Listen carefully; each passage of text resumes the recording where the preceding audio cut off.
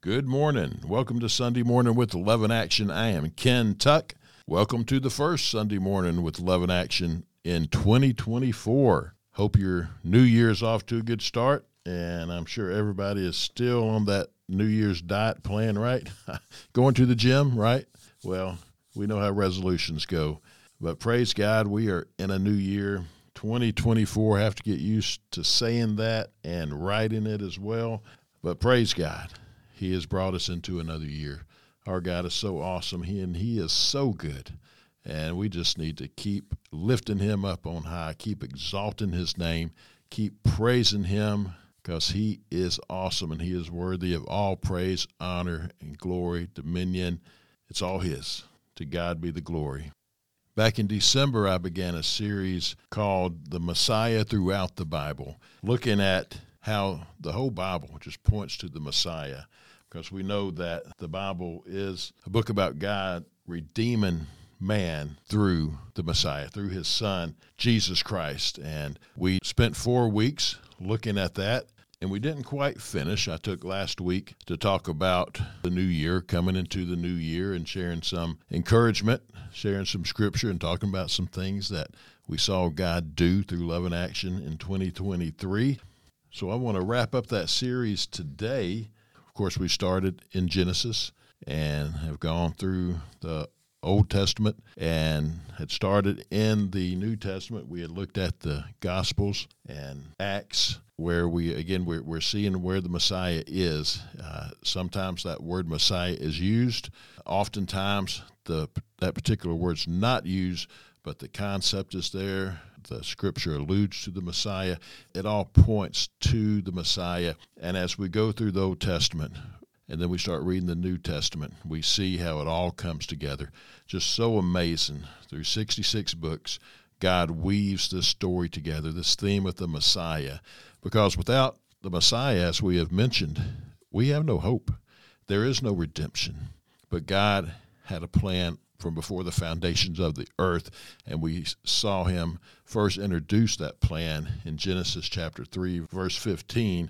And I encourage you, if you've missed the series or any part of the series, I encourage you to look up the Love in Action podcast, wherever you listen to podcasts, on Apple Podcasts, Podbean, Spotify, Amazon, just pretty much anywhere you listen to podcasts, you can find the Love in Action podcast. And I would encourage you to check it out, even subscribe to it, and you can go back and listen to this series. And I think you'll find it just really encouraging and intriguing to see how the Messiah, the theme of the Messiah, is throughout the entire Bible. And again, Jesus is the apex of the Bible, and it's just the greatest theme is the Messiah, because again, without the Messiah, we have no hope, we have no salvation. So praise God for his son, Jesus Christ, and praise God for this new year, and let's just follow Jesus and serve him and make 2024 the best year ever. Before we continue in this series, let's open up, as we always do, in prayer to our Heavenly Father. Father God, oh, how we praise you and we love you. Thank you for seeing us into another year. Father, some of us have seen a number of new years, and some listening, they're young, and they'll realize that these new years come and they go, but God, you're always here. You never change, and help us to all remember that. You are the same yesterday, today, and forever, and we praise you for that, Jesus. Oh, Father, I just want to lift up everyone who's listening today. Father, you know each and every need. You know each and every circumstance, each and every struggle, each and every joy. And we just want to lift everyone up to you and pray, God, that you will lead, guide, and direct each one of us throughout this year. And God, I pray that as believers, we will follow you, will be obedient and serve you and tell others about you and make disciples as you tell us to, Lord. And I pray for those who are not born again that they will be this year. I pray they will call on the name of Jesus even today, because we don't know who will all make it through this entire year. I may not be here this time next year. I don't know. But I know that when I do leave this earth, I'm going home to heaven to be with you. And Lord, each and every person can have that same confidence. That confidence is all in you. It's all in your word. It's all in the Messiah, Jesus Christ, for what you've done for us, Jesus, dying on that cross for our sins, paying the price for our sins, for our penalty. You paid it all. You were the perfect sacrifice. And we know there has to be blood sacrificed for the forgiveness of sins. And Jesus, you did that. You did it once and for all. And you were buried, and on the third day, praise be to you, God, you raised Jesus back to life, defeating death, sin, and Satan. And Jesus, you ascended to heaven, and you're at the right hand of the Father, interceding for us, praying for us. And I thank you, Jesus, that you offer forgiveness, salvation to all who believe. If we'll just believe, Lord, and trust in you, you'll forgive us, you'll save us, you'll give us that eternal life that you came to provide for us. And we know you're coming back. Jesus, you fulfilled over 300 messianic prophecies from the Old Testament. So I know you're going to fulfill the prophecy of coming back. And I pray come quickly, Lord Jesus. And until that time, or until the time that you take me home to be with you, I pray that you'll always work through me to plant and water seeds of your gospel in the hearts of people and to make disciples who make disciples. Father, just lead us now through your Holy Spirit. Thank you again for your word. And we want to give you all praise, all honor, and all glory. In Jesus' holy name we pray. Amen. Just as another quick review about the theme of the Messiah throughout the entire Bible, just remember the word Messiah isn't always used, but the concept of the Messiah lies within the scope of the Bible's storyline, the overarching storyline. And by reading forward from the Old Testament and reading back from the New Testament, we see the theme of the Messiah is just jumping off the pages at us. And this theme, it's crucial because, again, without the Messiah, we have no hope of escaping God's wrath, and we have no hope of reconciling with our Creator. We have no hope of living in paradise with him and his eternal kingdom. So the Messiah, the theme of the Messiah is so, so crucial. As I mentioned, that it's the apex of the Bible is Jesus Christ. And as we worked our way into the New Testament 2 weeks ago, looking at the theme of the Messiah through the Bible, we know that the New Testament, and it's all about Jesus. The Gospels are all about his life, and the writings that come after the Gospels are all about how to live this life for Jesus. But as we entered into the New Testament, we talked about how Jesus is the new and better Moses, who was offered a new and better sacrifice because he is the new and better priest, mediating a new and better covenant as we progress towards the new and better land. And Jesus is also a new and better David, and he is leading us into a new and better kingdom, one that will never be shaken. So we see everything is new and better through Jesus Christ. And as we looked at the Gospels 2 weeks ago, we talked about how Matthew, Mark, Luke, and John, they were all about the Messiah. And they talked about the Messiah who they proclaimed and proved through their writings is Jesus. The Synoptic Gospels, Matthew, Mark, and Luke, detailed the life of Jesus, showing his teachings and his miracles, with most of their writings focusing on his last week in Jerusalem and his death, burial, and resurrection. And we talked about John and how John is a gospel that really looks at the lordship of Jesus. It's a different gospel than Matthew, Mark, and Luke, though it's all about Jesus just like the others are. I had used a quote from the New Dictionary of Biblical Theology that I really liked that said, John's gospel is different as he focuses on the lordship of Jesus. The first three gospels provide something like a photograph, while John provides the artist's portrait, in which Jesus is seen more explicitly in the light of who Christians knew him to be after the resurrection. And so we went through the Gospels, and we talked about Luke's writings in Acts and how Luke continued in his writings in the book of Acts, gave us a clear picture of the early church and how Messiah Jesus was the center of everything, and that Luke writes that Jesus tells his disciples that the Holy Spirit will come upon them and they will receive power to be his witnesses to Jerusalem, Judea, Samaria, and the ends of the earth. And we talked about how that echoes how God made covenant with his people in the Old Testament, because we see blessings for obedience. in all of God's covenants. We see blessings for obedience, curses for disobedience. And we see the apostles, the early church, being obedient to Jesus. And therefore, we see this new covenant that Jesus made with his own blood. We saw that in Luke chapter 22, verse 20, where Jesus, he institutes the Lord's Supper, and he says, "This cup that is poured out for you is the new covenant in my blood." And so we see the new covenant coming in Jesus, and he shed his blood for the new covenant. And that leads us up to the writings, and that's Paul and James, Peter, John, Jude, the writer of Hebrews.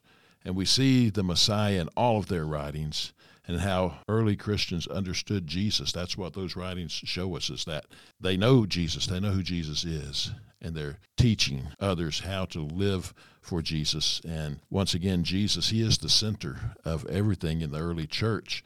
And through these writings, we see how they understood Jesus. And they wrote on how believers should live. Instead of focusing on who Jesus is like the Gospels did, they're focusing on how believers should live. And it seems their audience, the writer's audience, had an understanding that Jesus was the Messiah.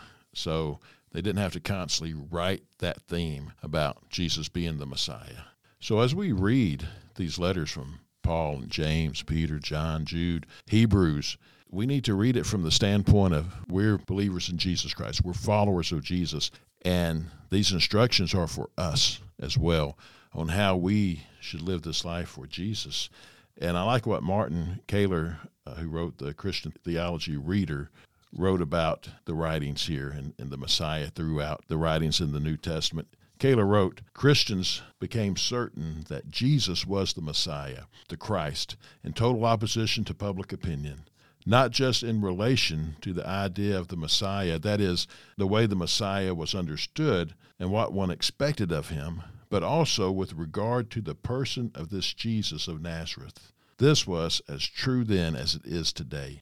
When Christians tried to make the Messiahship of Jesus credible in their sermons and then in the letters and gospel, they also made us of two kinds of evidence: personal testimony to his resurrection, based on experience and the witness of the Scriptures. As the living Lord, he was for them the Messiah of the Old Covenant." They knew the Old Covenant, the Old Testament, and the covenants that were in the Old Testament that we have today. They knew that all of those covenants, all of the prophecies were about the Messiah, and they knew that the Messiah was Jesus. And so they listened to his teaching. They followed him. We have eyewitness accounts in the New Testament of the life of Jesus Christ. We have eyewitness accounts in the New Testament of the way Jesus died, which fulfilled prophecy. When we see in the New Testament where it talks about Scripture, they're talking about the Old Testament because that's the Scripture that they had. That was the Old Testament. So there were eyewitnesses of how Jesus died. There was eyewitness accounts of Jesus being buried, put into that tomb, the tomb being sealed. And then there's eyewitness accounts of Jesus not being in that tomb, rising from the dead, appearing to others and teaching others after his resurrection. And then we have eyewitness accounts of his ascension, when he ascended back to heaven. So we have all this eyewitness account. We have the teachings that the apostles give us. And so we have all this information, and we need to consume it. We need to read it. We need to live it. And that's what the early church did. They lived the way that the apostles taught them to live because they were teaching Jesus, the word of Jesus.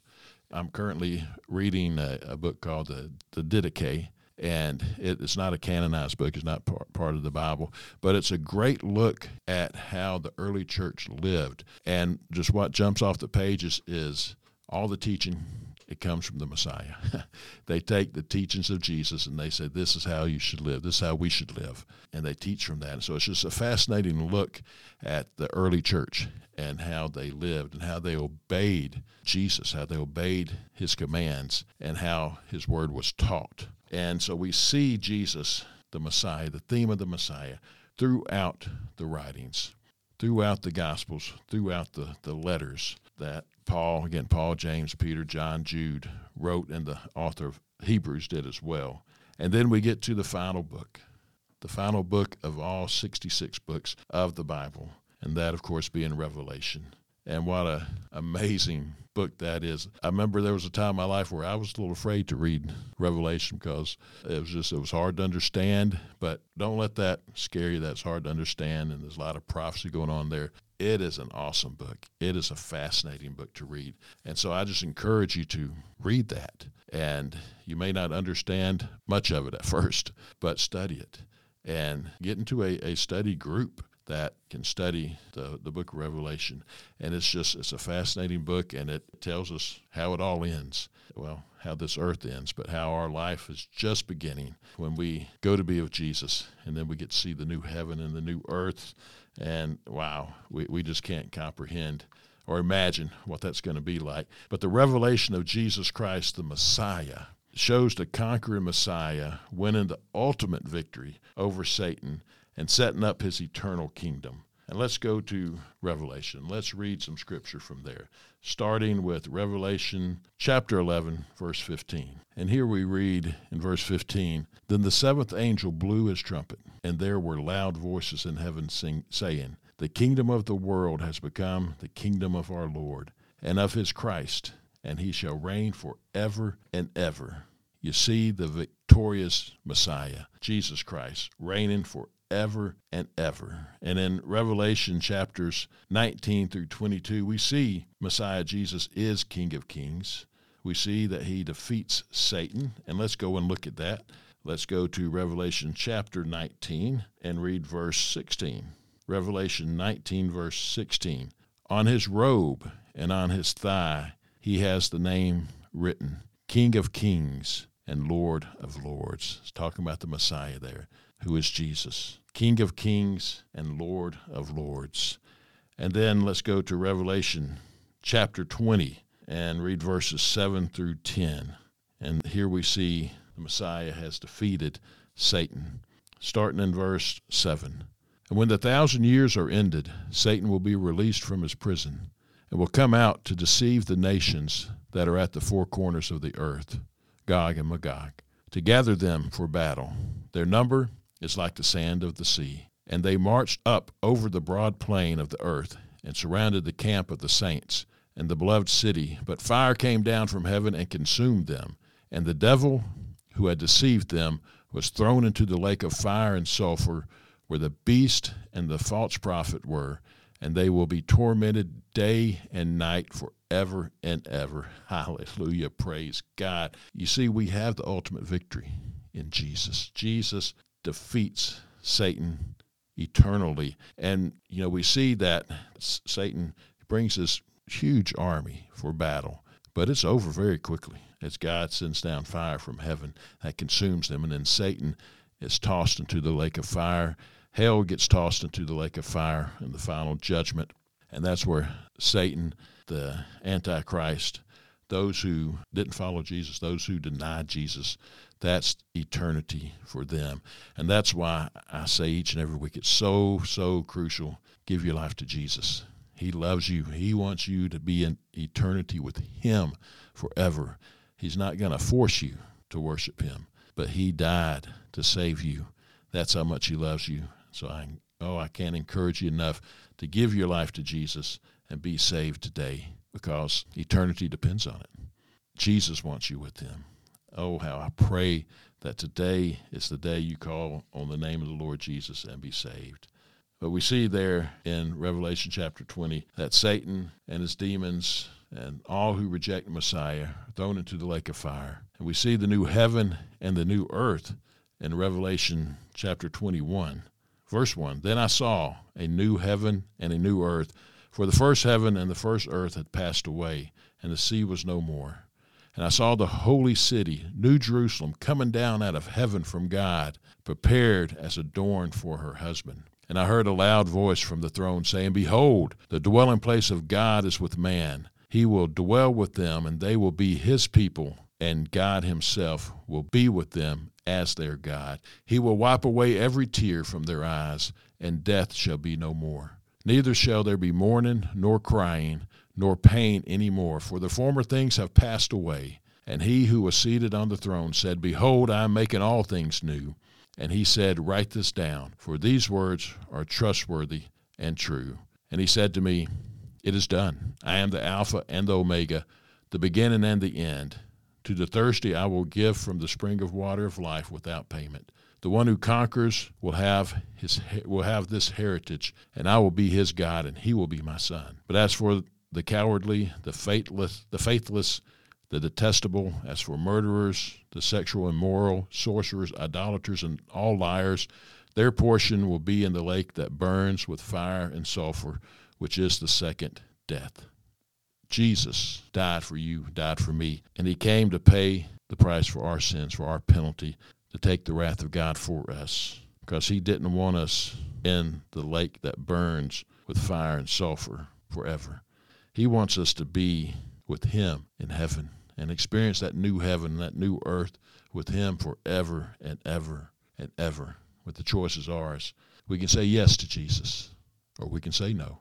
If we say no, there's the judgment right there. If we say yes, we have forgiveness of sin. We have eternal life with Jesus. And I always say, why wouldn't you want that? Jesus loves you so much. We see in Revelation 21 again, the new heaven and earth and the new Jerusalem. And we see that God and Jesus is the temple. There's not like an actual temple. There's God and Jesus, Father, Son, is the temple. And that's so important because the temple of the Old Testament was where God met with man. Then in the Gospels, Jesus said he was the temple. Then in Acts, after the Holy Spirit was poured out, Jesus lived in man, lived in us. He lives in us now. If you're a believer in Jesus, he lives in you now through his Holy Spirit. The temple, it's all about the presence of God. It was in the Old Testament days, and it is today. In the New Jerusalem, we see the eternal presence of God and all whose names are written in the Lamb's Book of Life. And those who are written in the Lamb's Book of Life will experience the eternal presence of God forever and ever and ever.